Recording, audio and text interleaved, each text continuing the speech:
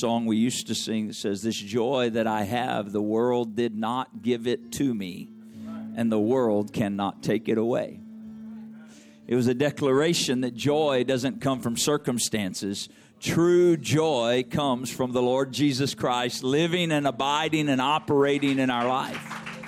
He is the source of joy.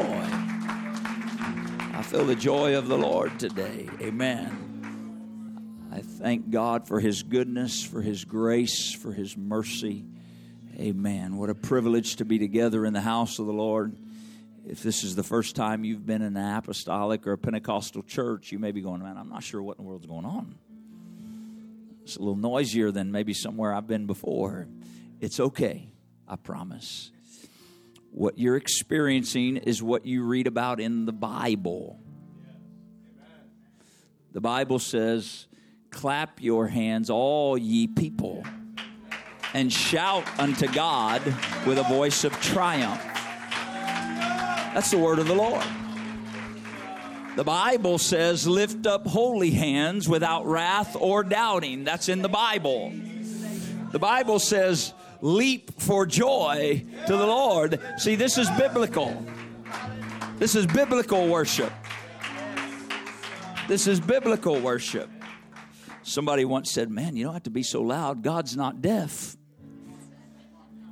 A friend of mine said, "He's not timid either. You're not going to shake him up." Now, we understand it's not about how loud or how quiet. But we find in the Psalms these declarations of praise to the Lord.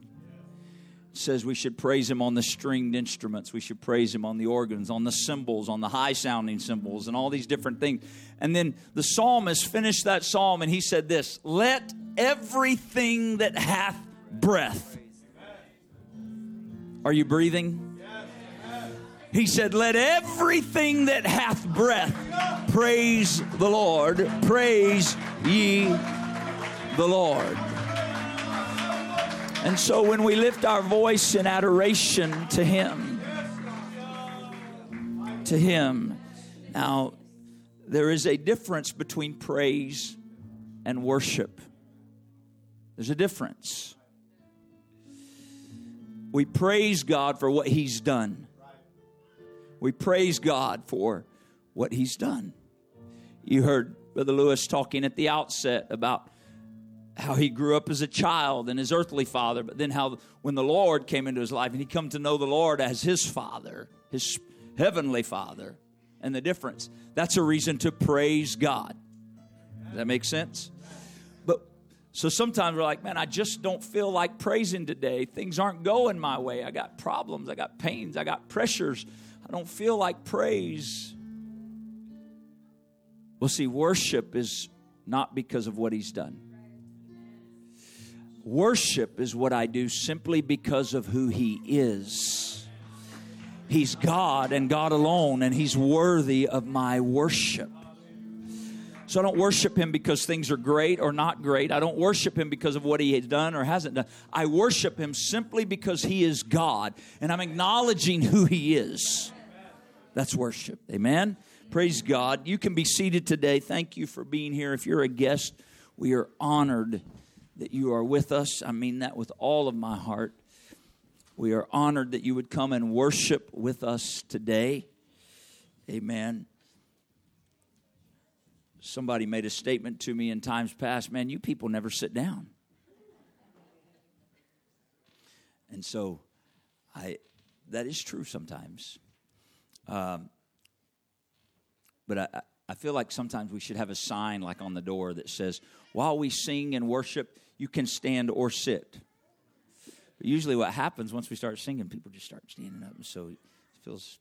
Amen. It's wonderful to be here in the house of the Lord. I feel the presence of the Lord today in a rich way. Amen. Amen. I'm going to dismiss teachers to their classrooms today. I pray the Lord minister to our children. I'm going to move if I can. Amen. We're going to have a baptism today. I thank God for that. Amen. We may talk about that a little bit here in a minute.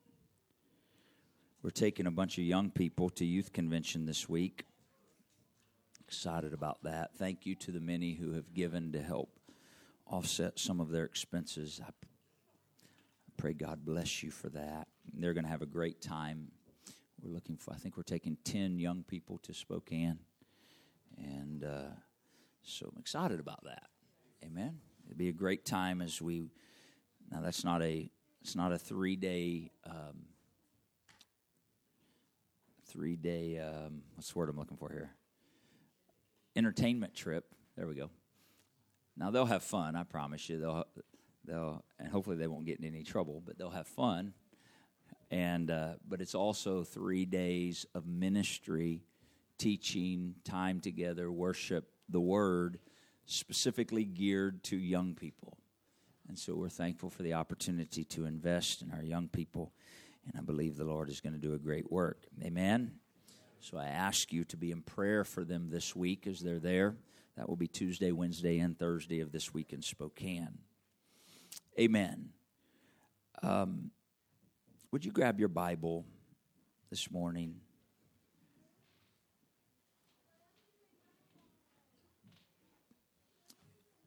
In Jesus' name. Thank you, Lord. Aren't you thankful for the Word of God? The Word of God is forever settled. The Scripture's clear, heaven and earth may pass away, but His Word will never pass away. And in a world where there's so much misinformation and confusion and question, I am thankful that there is one place I can go where I know what I'm getting is the truth. The Word of God is truth. Amen. The Word of God is truth. And I'm thankful for the truth. Amen. Somebody's getting a phone call. Would you go with me today to the book of Exodus? Exodus chapter 13. And I'm going to dismiss children ages 4 to 11. Children 4. I could tell kids were getting nervous. They're like, oh no, he's going to the Scripture and he hasn't dismissed us yet. He forgot us. I almost did. Maybe that little sound was for me to remember. Amen.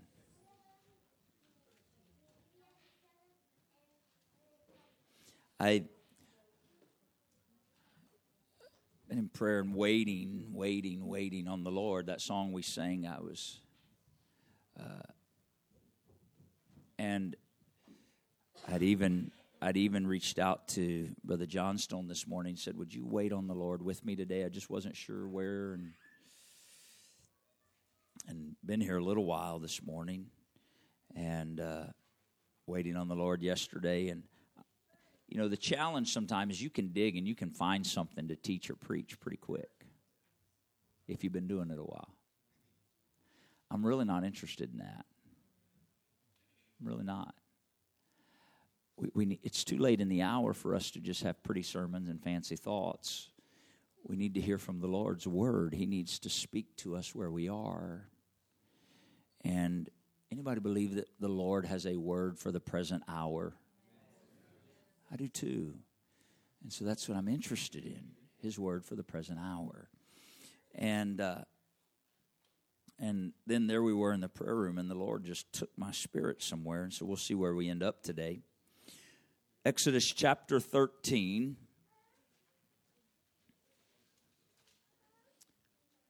I'm going to save you a lot of time right now. And everybody said, praise God. I'll save you a lot of time right now by giving you a quick synopsis without reading 3 chapters. The plagues have just come through Egypt. The children of Israel have put the blood on the doorpost of the clean lamb, the Passover, type and shadow of Jesus Christ, who became the ultimate Passover lamb. And they have been led out of Egypt. Moses has led them out of Egypt. You got the picture? Egypt was sin. Egypt was a type and shadow of sin in the Old Testament. bondage. Israel, the people of God, were in bondage. They were not intended to live in Egypt. God had a placed promise for them, but they were in bondage. Egypt is always a type and shadow of sin in the Bible. They had been brought out of bondage because the blood was on the doorpost. You got to have the blood. Got to have the blood. No cross, no salvation. Jesus said, take up your cross and follow me. Can't circumvent the cross. Got to go the way of the cross. You and I have to go the way of the cross. You and I have to die to ourself and to our will. There is no salvation if I don't die to my will and my way. Can't circumvent the cross. We're in a world of easy believism. Just love God, let God love you, and everything's fine. Do what you want. He loves you. His grace is enough. It doesn't matter how you live. That is a lie from the pit of hell. We must go the way of the cross. I have to die to my will. Jesus said, except a man deny himself, take up his cross and follow me, he can't be my disciple. I want to be his disciple. Now that can sound terrible, but you got to read the rest of the story in Jesus' example. For the joy that was set before him, he endured the cross. The cross was temporary displeasure. There was joy on the other side of the cross. And so we must go the way of the cross, the dying to our will. And it goes so hard. I know what I want. I know what I like. I know what makes me happy. I know what feeds me, flesh, me, self. But if I'll die to that, give myself to the leading of the will of God and the work of God, there is joy on the other side of self-denial. All right? So, the blood's been on the door. They've come through out of Egypt. So now you know where we're reading in the Bible. Verse 20, Exodus 13 and verse 20. I'm reading from the New King James, so it might be slightly different than what you see on the screen. So they are the children of Israel. They took their journey from Succoth and camped in Etham at the edge of the wilderness. So see, they're getting ready to go into the wilderness now. At the edge of the wilderness.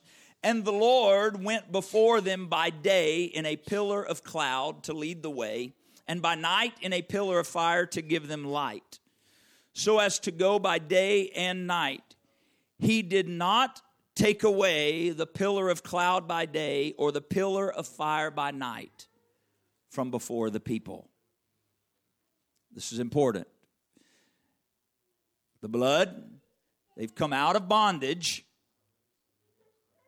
and now the Lord has appeared, pillar of cloud, pillar of fire to lead them, and the Lord did not take it away. Is that what the word said that we just read? All right. Fast forward, chapter 14.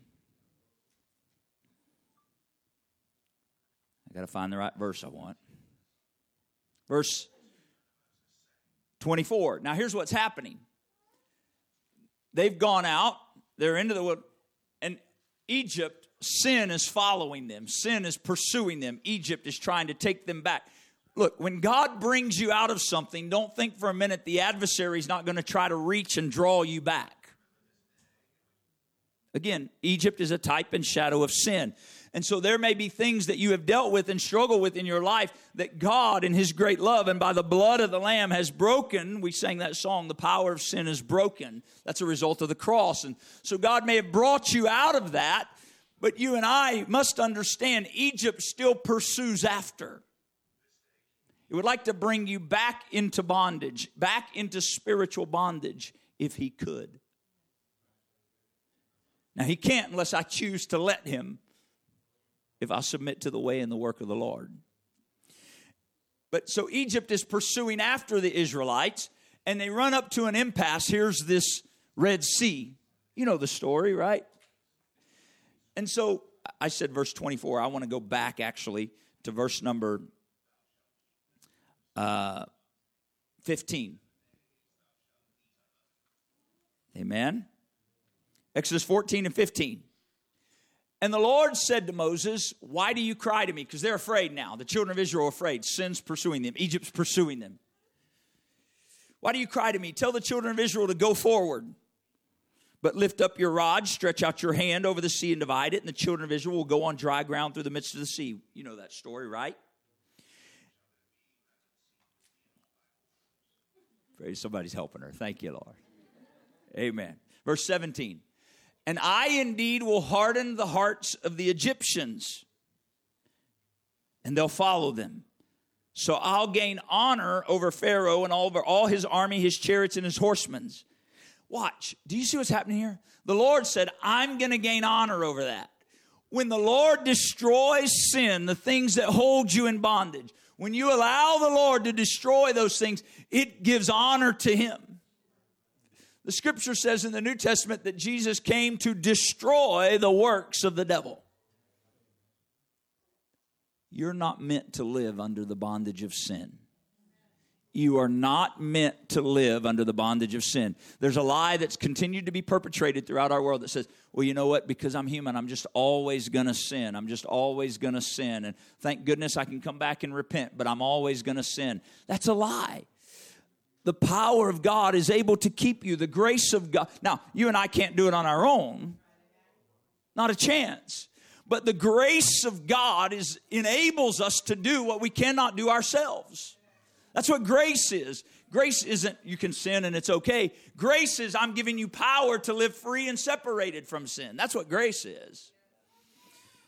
Now, that's a whole different Bible study for another time, but I promise you that's in the Word. Grace is not do what you want. Grace is enablement, empowerment to live free from sin, what I can't do myself. All right, so the Lord's going to get honor. Verse 18, the Egyptians will know I'm the Lord when I've gained honor for myself over Pharaoh, his chariots, and his horsemen. Verse 19, and the angel of God who went before the camp of Israel moved and went behind them, and the pillar of cloud went from before them and stood behind them. So it came between the camp of the Egyptians, the camp of Israel. Thus it was a cloud and darkness to the one, and it gave light by night to the other, so that one did not come near the other all that night. This is that pillar of cloud, that pillar of fire that we read in chapter 13, that when they came out of Egypt, it was the Lord and was leading them. Skip down to verse 24. Now it came to pass in the morning watch that the Lord looked down upon the army of the Egyptians through the pillar of fire and cloud. Now, they've already gone through, Israel's gone through the Red Sea now. You know that story. They've passed through on dry ground. Egypt's following. Come to pass in the morning watch, the Lord looked down on the army of the Egyptians through the pillar of fire and cloud, and he troubled the army of the Egyptians. And he took off their chariot wheels, so they drove them with difficulty. And the Egyptians said, let's flee from the face of Israel, for the Lord fights for them. I like that verse.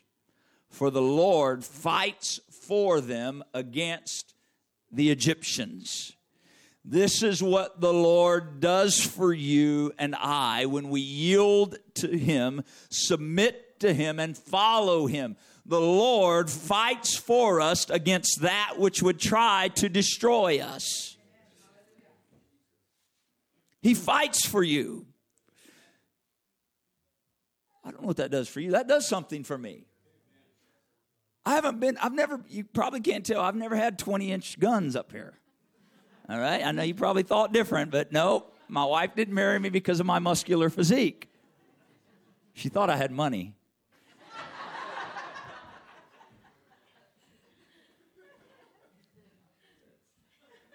That's an inside joke. I'll explain that to you later. I might as well tell you now because here we are. When we were dating, I would send her flowers all the time. I had an account at the flower shop. That's how smitten I was. And so I had this account at the flower shop. The flower shop's still there. I probably invested so much they're never going to go out of business. But they're still there. It's called the Flower Basket in Lebanon, Missouri. So I had an account. I just paid a bill every month. And so she just thought I had money because the flowers kept coming, I guess. And so then we got married and she realized I didn't. But then she was committed, right? I mean, so 30 years later, here we are. Amen. So I've never been, I don't like fighting. I don't like fights. I got in a few during grade school. By the time I got through grade school, I was like, I don't enjoy fights. So when I read, the Lord fights for me. Now, this isn't in the natural. This is in the spiritual. You understand, in humanity, the battles you and I face, the scripture is clear. We do not wrestle flesh and blood. We're not wrestling people. That's the deception of the adversary to get you offended, hurt, wounded, so that you'll resist the work of God in your life. You're not fighting people. It's spiritual things. The word is clear. We don't wrestle against flesh and blood, but against principalities, against powers, against rulers of darkness, against spiritual wickedness in high places. Those are things we wrestle against. Why? Because the adversary, the God of this world, wants to destroy your soul and mind and keep us from a lasting, eternal relationship with God. And so we war those things. And here's the deal. If you and I are fighting those on our own, we're going to lose. But I have the word of the Lord.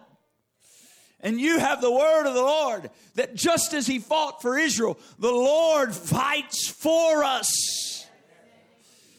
That verse excites me. So the Lord said, I'm going to fight for you against the Egyptian. And again, this is a type and shadow of sin. The Lord fights for you. You can't, those things that you battle, that you're like, man, how come I can't get past this? You got to get on your face before the Lord. Humble ourselves before God. God, I can't do this on my own. I haven't got this all figured out. I can't figure this out. I'm asking you, God Almighty, help me. God of mercy, have mercy on me. God who cannot fail, come to my rescue. I was praying this morning early. God, I don't know what to do about this situation I'm facing and dealing with, and I don't have the answer, and I've come at it 23 different ways. Can anybody relate to that? Attacking it this way, attacking it that way, praying about it and wrestling over it, and finally I just said, Lord, help me. Some of you need to get to that place. I just felt that in the Holy Ghost. Some of you need to get to that place with your situation that you're willing to just lay it out before God. Say, God, help me. Come to my rescue. Order my steps. Direct my thoughts. Give me your word. Help me understand the next thing to do. And God fights for us. He fights for his people. This is part of his character. This is who he is. So it's this pillar of cloud. And I'm really trying to get somewhere, but fast forward to the book of Numbers. There you go. We just got all the way through the book of Leviticus and Deuteronomy. Now we're through Leviticus and the last half of Exodus. Here we are in Numbers. I want you to, we must see this. There's something the Holy Ghost wants us to lay hold of. Because these are principles from the Word of God. Principles from the Word of God. Everyone who comes into relationship with God and walks the way that he would lead us, Jesus Christ said, I am what? The way. He said, I am the way, the truth, and the life. Is that what he said? He said, no man, that's pretty much everybody, isn't it? No man comes to the Father but by me. So there is no other way. He's the only way. And so, if I'm going to come the way of the Lord Jesus, he didn't say, I am one of the ways. He didn't say, I am a multi-choice way.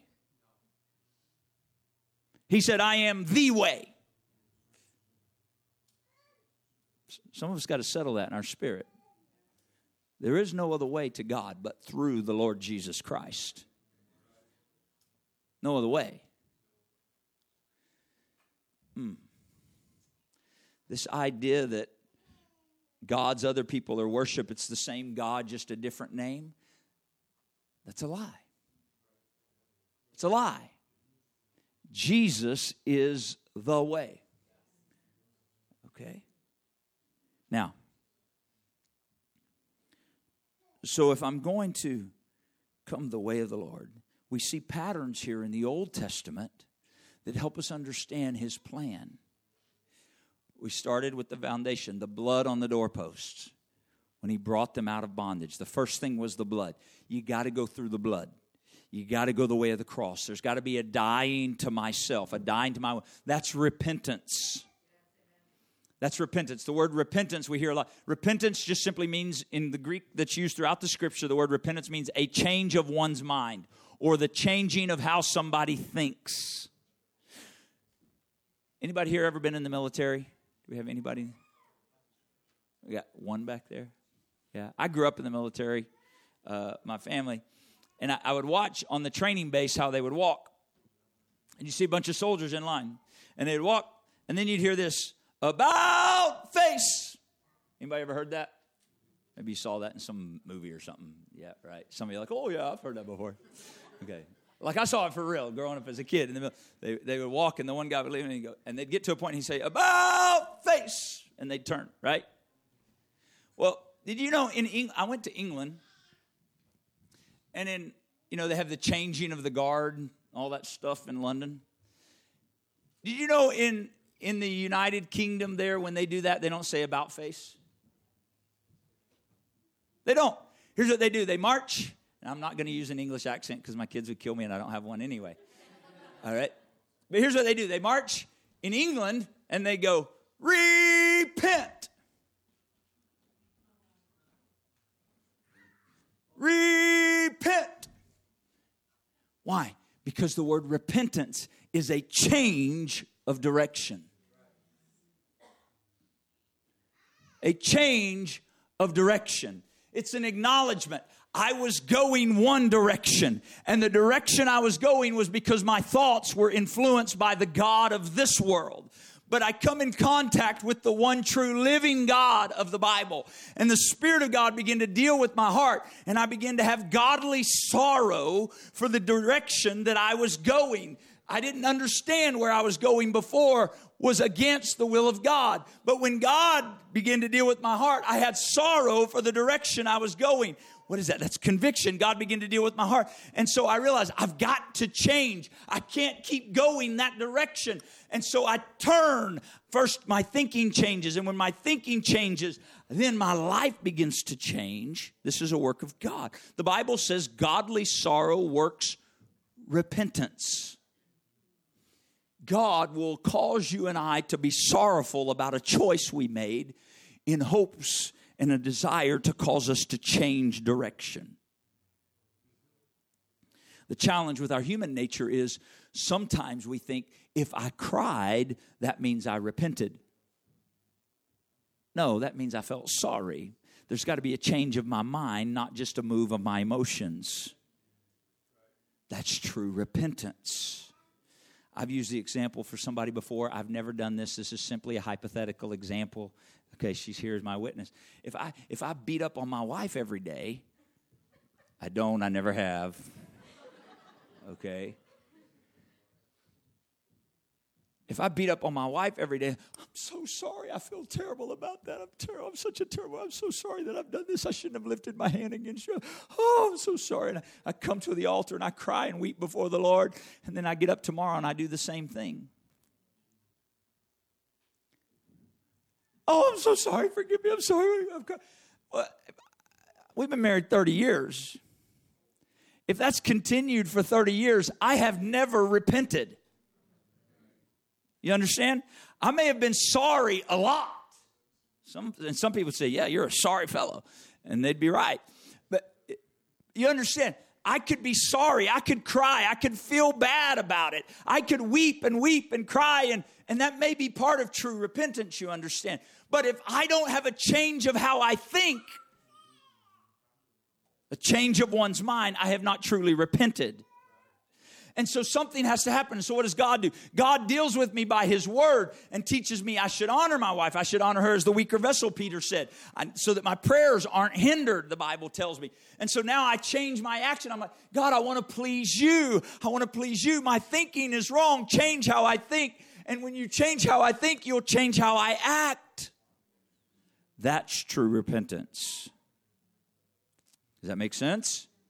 And so the blood on the door and them coming out, that's a repentance. They were living in bondage to Egypt. They were slaves, but they had to change it. I can live free. I don't have to live in bondage. I can live free. I don't have to make bricks. I can live. And God let, now, it wasn't their own doing. God made a way just as He did for you and I.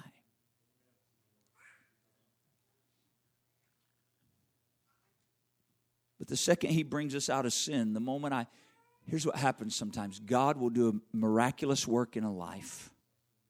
And he'll deliver them and bring someone out of sin. He'll break the bondage of addiction.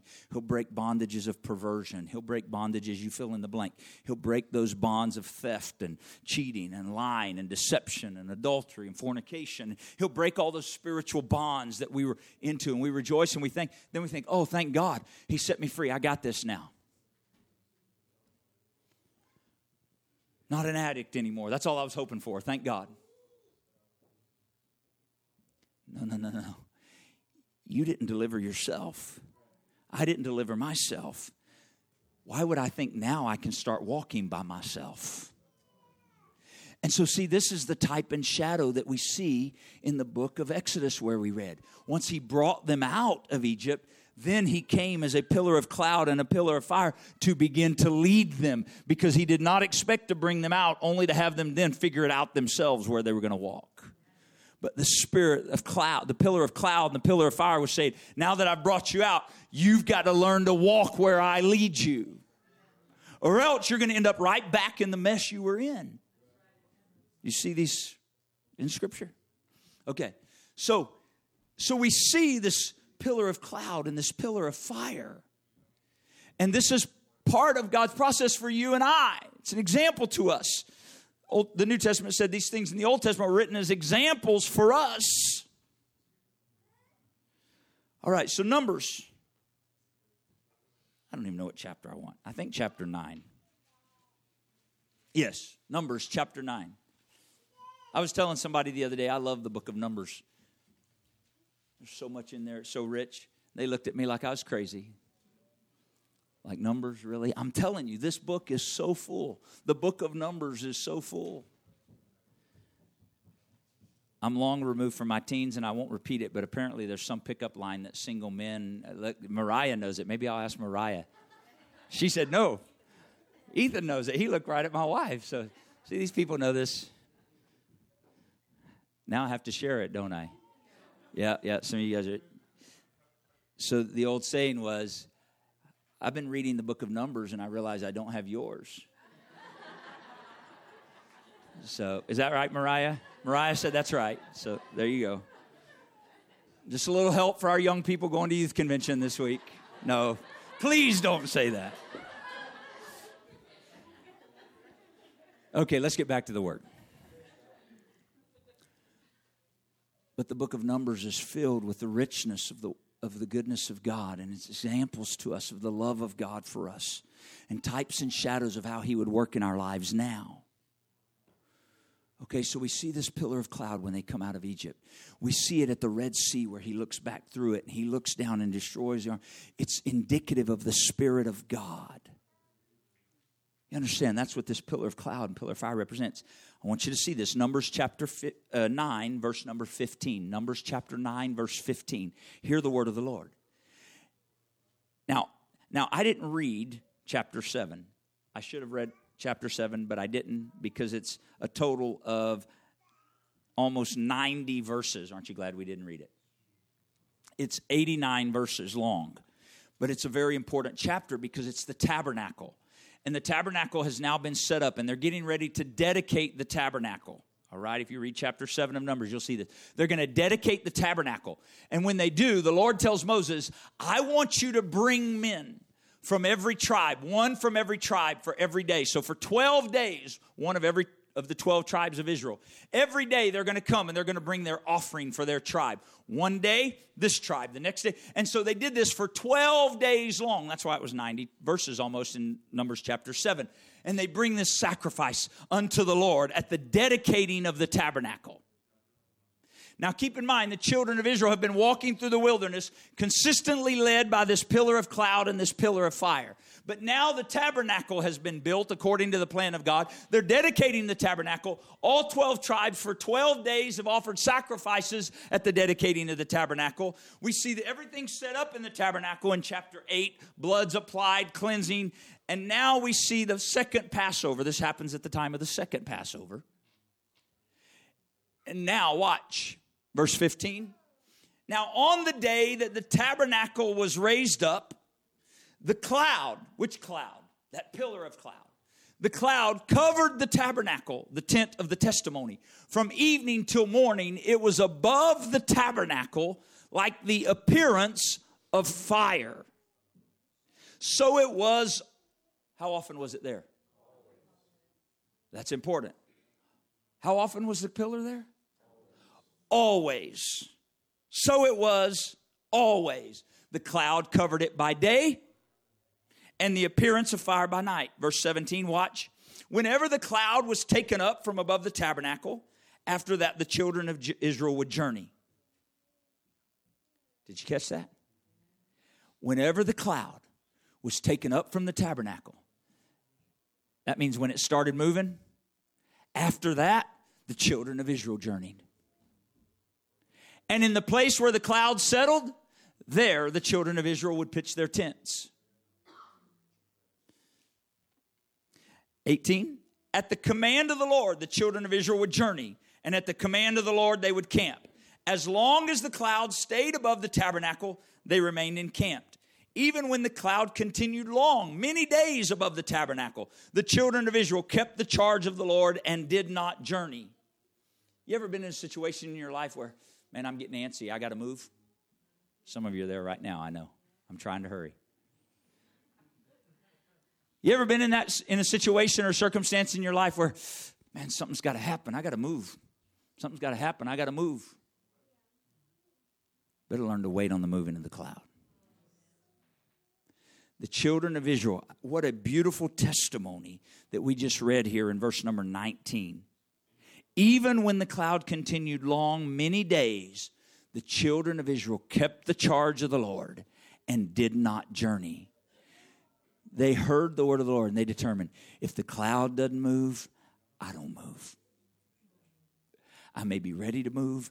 I may be getting anxious. I may be getting eager. I may be getting excited. I may be ready to go. I may be getting weary in the spot where I'm at, but I'm waiting on the cloud to move. And they kept the charge of the Lord. Watch verse 20. So it was when the cloud was above the tabernacle a few days. According to the command of the Lord, they would remain encamped. And according to the command of the Lord, they would journey. Verse 21. So it was when the cloud remained only from evening till morning. When the cloud was taken up in the morning, they would journey. Whether by day or by night, whenever the cloud was taken up, they would journey. Verse 22.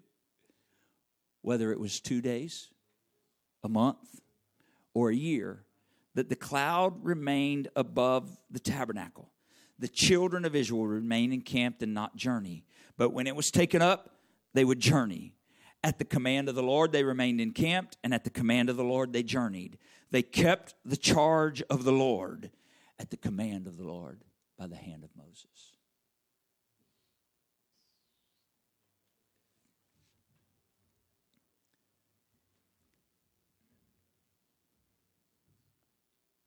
Talking about Jesus being the way. Coming through the blood, the cross. They came through the Red Sea already, right? You understand as well, the Red Sea is a type and a shadow of water baptism. We understand that from the Scripture. They passed through the sea. And that which represented sin was destroyed by the water. This is why the Apostle Peter could say in Acts chapter 2 and verse 38, repent and be baptized, every one of you. Who's every one of you? Oh yeah, don't you like it when the Scripture's so clear? Repent and be baptized, every one of you, in the name of Jesus Christ for the remission of sins. That word remission is the removal, the washing away of sins. See, you see the type and shadow in the Old Testament? And you shall receive the gift of the Holy Spirit or the Holy Ghost. That's the pillar of cloud and the pillar of fire. Leading and guiding, leading and guiding. When are you going to move? I'm not moving until God says move. Well, but it's the middle of the night. Now he's moving. Isn't that what the verse said? Whether by day or by night, when the cloud moved, they moved. Whether 2 days or 2 months, when the cloud moved, they moved. This is the designing. Book of John, chapter 3. See, there's something the Lord is wanting to do in our life. This is where we are in time. Remember how I said the Lord and the Word of God wants to speak to us where we are in time? It's the danger of a building. We can get fixed in a building. And I thank God for the privilege of coming together, opening the Word. We need this time. But the church is not meant to dwell in buildings made with hands.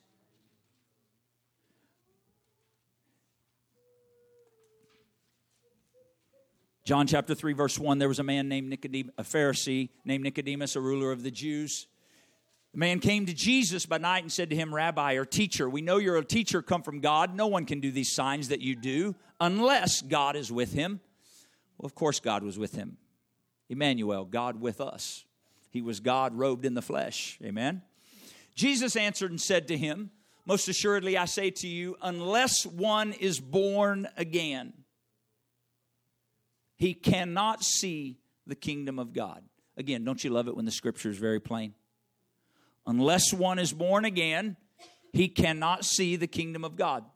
That's Jesus talking. Verse 4, Nicodemus was thinking in the natural. That's our problem, son. We think in the natural. Nicodemus said to him, how can a man be born when he's old? Can he enter a second time in his mother's womb and be born? Jesus, verse 5, answered, most assuredly or truly, I say to you, unless one is born of water and the Spirit, he cannot enter the kingdom of God. Who said that? Jesus. Now, first he said, unless you're born again, you can't see the kingdom. You understand, we should have spiritual eyes to see the kingdom. Once we're born again, we should have something happen to our eyes spiritually where we don't see from the same perspective anymore. But then he said, most assuredly I say to you, unless one is born of water and of the Spirit, he cannot enter the kingdom of God. What's he talking about? Verse 6, let's see. That which is born of the flesh is flesh. Everybody in here was born of the flesh, right? You have a birthday to prove it. That which is born of the flesh is flesh. That which is born of the, notice capital S, that's the very Spirit of God. That which is born of the Spirit is spirit. Flesh is temporary, spirit is eternal. If I'm going to go to heaven and live with him eternally, it's not going to be in my flesh, it's going to be the Spirit. All right, verse 7, Jesus still talking. Do not marvel or don't be surprised that I said to you, you should consider. No? You should think about. Oh no, Jesus was clear. You must be born again. Born again how? Of water and of Spirit. Is that what he said? All right, verse 8. Watch, I want you to see this. We're finishing. The wind blows where it wishes. And you hear the sound of it, but you can't tell where it's coming from and where it's going. So is everyone who is born of the Spirit.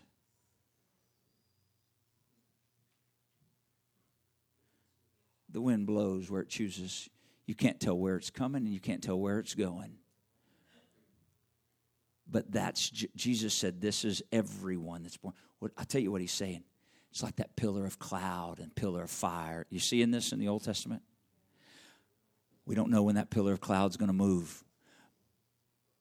But as Israelites, Old Testament, our life's not our own anymore. We don't belong to ourselves. We didn't bring ourselves out of Egypt. God brought us out of Egypt. That's what Israel understood. Therefore, we no longer choose our own path. The Spirit of the Lord chooses our path. We follow the cloud. We follow the... That's what they did. You got that? It was the type and shadow of where we are today. And so, what do? We repent. That's the blood. That's coming the way of the cross. We recognize our sinful nature. We recognize how we oppose the Word and the will of God when we live according to our flesh. And the Spirit of God begins to deal with us about our wrong choices and wrong actions. That's called conviction. And I realize He died so that I would not have to. Brother Ethan said it during worship. The wages of sin is death. He paid the price so I don't have to pay that price. But I recognize it really should have been me on the cross. Do you understand that today?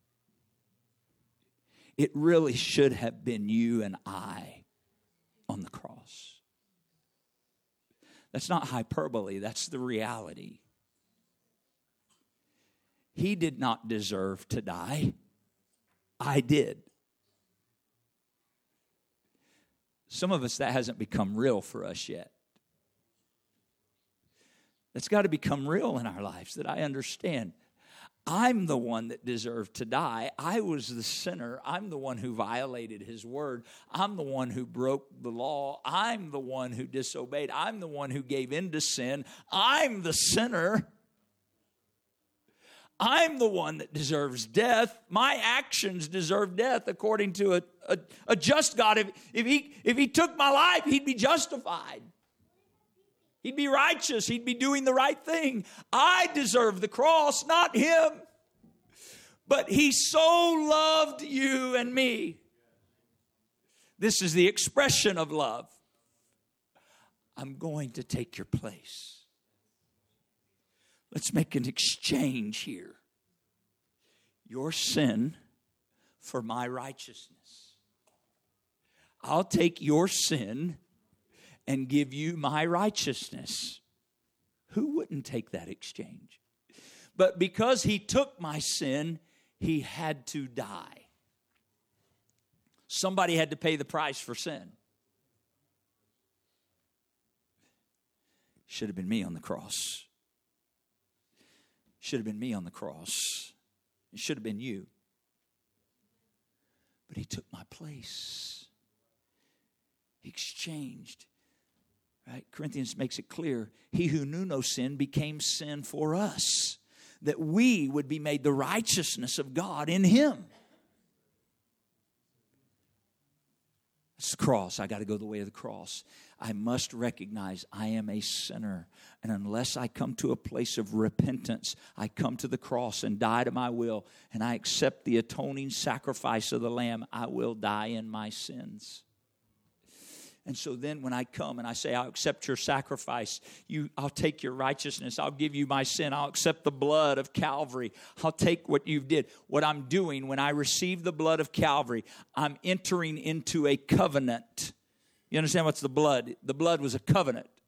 It was circumcision in the Old Testament. In the New Testament, he said it's no longer circumcision of the flesh, but now it's circumcision of the heart. It's in the Word. So there's this cutting of my heart. I recognize my sinful condition. Paul said that circumcision of the heart happens in the waters of baptism.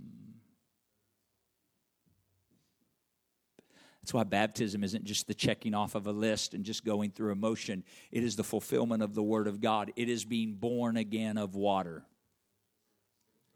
You got to go through the water. You got to. Did you know there's people today that are saying baptism is no longer necessary? I don't know what Bible they're reading. The scripture is clear in Corinthians and Colossians. We are buried with Christ through baptism. We're saved by the gospel, 1 Corinthians 15, the death, the burial, and the resurrection of Jesus Christ. If we keep it in memory. That word, if we keep in memory, means if we apply it to our lives. How do I apply the death, the burial, and the resurrection? I apply the death through repentance, dying to myself. I apply the burial, the word is clear, through baptism in the name of Jesus Christ. Where's the resurrection? When he fills me with his Spirit so that I walk in newness of life. Why does he fill me with this Spirit? So that he can lead me by his Spirit. It's the pillar of cloud, the pillar of fire. I don't go forward unless he goes forward. I don't leave unless he leaves. I don't move unless he says move. This is the design of God for the church in the hour, to be led by the pillar of cloud and the pillar of fire, except now it's his indwelling Spirit. That's the baptism of the Holy Ghost. That's being born of water and of Spirit. Baptized in water, baptized in the Holy Ghost. Aren't you thankful the Word of God is so plain and so simple? Would you stand with me today?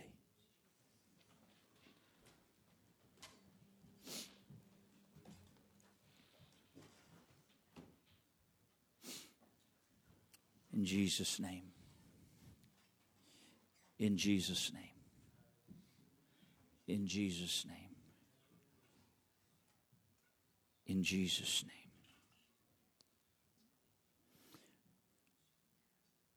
I don't know where you are between Egypt and the Promised Land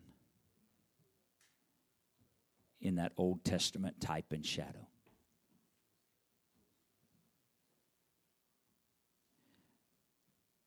Now, obviously, if we're here, we are not in the Promised Land yet. There ain't a one of us here that's crossed over Jordan. At least I don't think.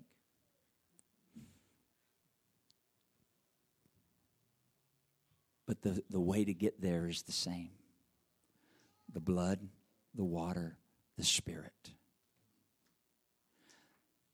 The blood of Christ, a cross, repentance, dying to myself. The waters of baptism in the name of Jesus Christ for the remission of sins. Buried, not sprinkled, buried. The word baptism itself means to submerge or immerse. That's what the word literally means. We're buried with him in baptism. I never saw a dead person where they laid them on the top of the ground and somebody said, there, I sprinkled a little dirt on top of them. They're now buried. No, we're buried with him in baptism. That's why we go under. And we do it in the name of Jesus Christ because that's the only way the Bible teaches. No one in the Bible, somebody needs to hear this today. No one in the Bible was ever baptized in the name of the Father and of the Son and of the Holy Ghost. Actually, that's only partially true. They were baptized in the name of the Father and of the Son and of the Holy Ghost. But the name is Jesus. They weren't baptized in the titles. They were baptized in the name. The power's in the name, not in the titles. This is why Peter preached it on the day of Pentecost. This is why they exampled it in Acts chapter 8, Acts chapter 10, Acts chapter 19. All 11 apostles, all 12 apostles, once Matthias joined them, they didn't get it wrong. They didn't be like, oh, we misunderstood Jesus and we're just doing our own thing. No, they understood clearly what Jesus said, so they baptized in the name of Jesus Christ, and they taught to be baptized in the name of Jesus Christ. In Samaria, they commanded them to be baptized in Jesus' name. Cornelius' house, Peter commanded them to be baptized in Jesus' name. Acts chapter 19, Paul commanded them to be rebaptized because they hadn't been baptized in Jesus' name. He commanded them to be rebaptized in Acts chapter 19 in Jesus' name. It's the Word of God. So you got to go through the water in Jesus' name. And then the Scripture's clear. You'll receive the gift of the Holy Ghost. That is the indwelling Spirit of God that will come and dwell in. And then that Spirit of God that dwells in you, its purpose is to lead you and guide you and direct you and I every day that we live. It's the example from the Old Testament. When the pillar of cloud picked up, they moved. When it stayed, they stayed. If it stayed long, they stayed long. If it was day, they moved. If it was night, they moved. Didn't matter, whatever the Spirit, whatever the cloud did. Jesus said, such are they that are born of the Spirit.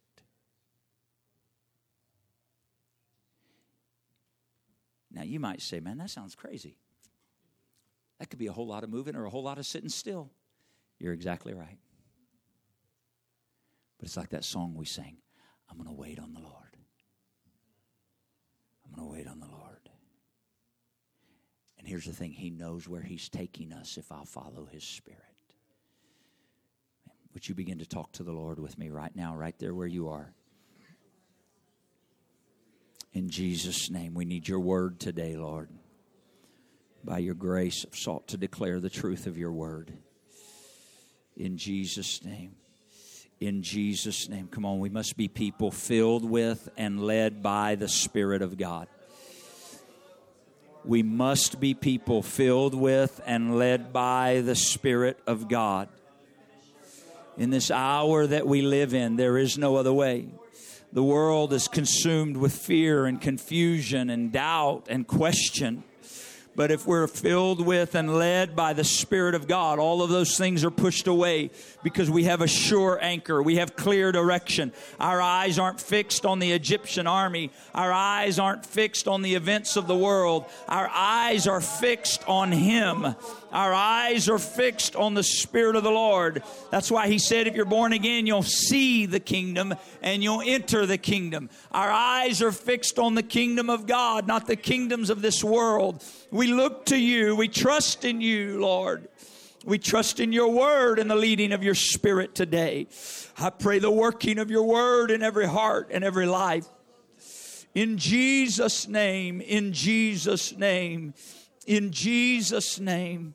I'd like to open this altar to you today. Maybe there's some of you here that you're like, man, I just got to get to the cross. I need to find a place of repentance in my life where I humble myself before God and cry out for His help on my behalf. This altar is open to you. Maybe you're here and you're going, I'm moved past that, but I want a fresh look at the water that I went through. I've already been baptized in Jesus' name, but I want a fresh look. I want the cleansing of that again in my heart. Come on, this altar is open. Would you talk with the Lord Jesus today? Maybe you need to be filled with the baptism of the Holy Ghost.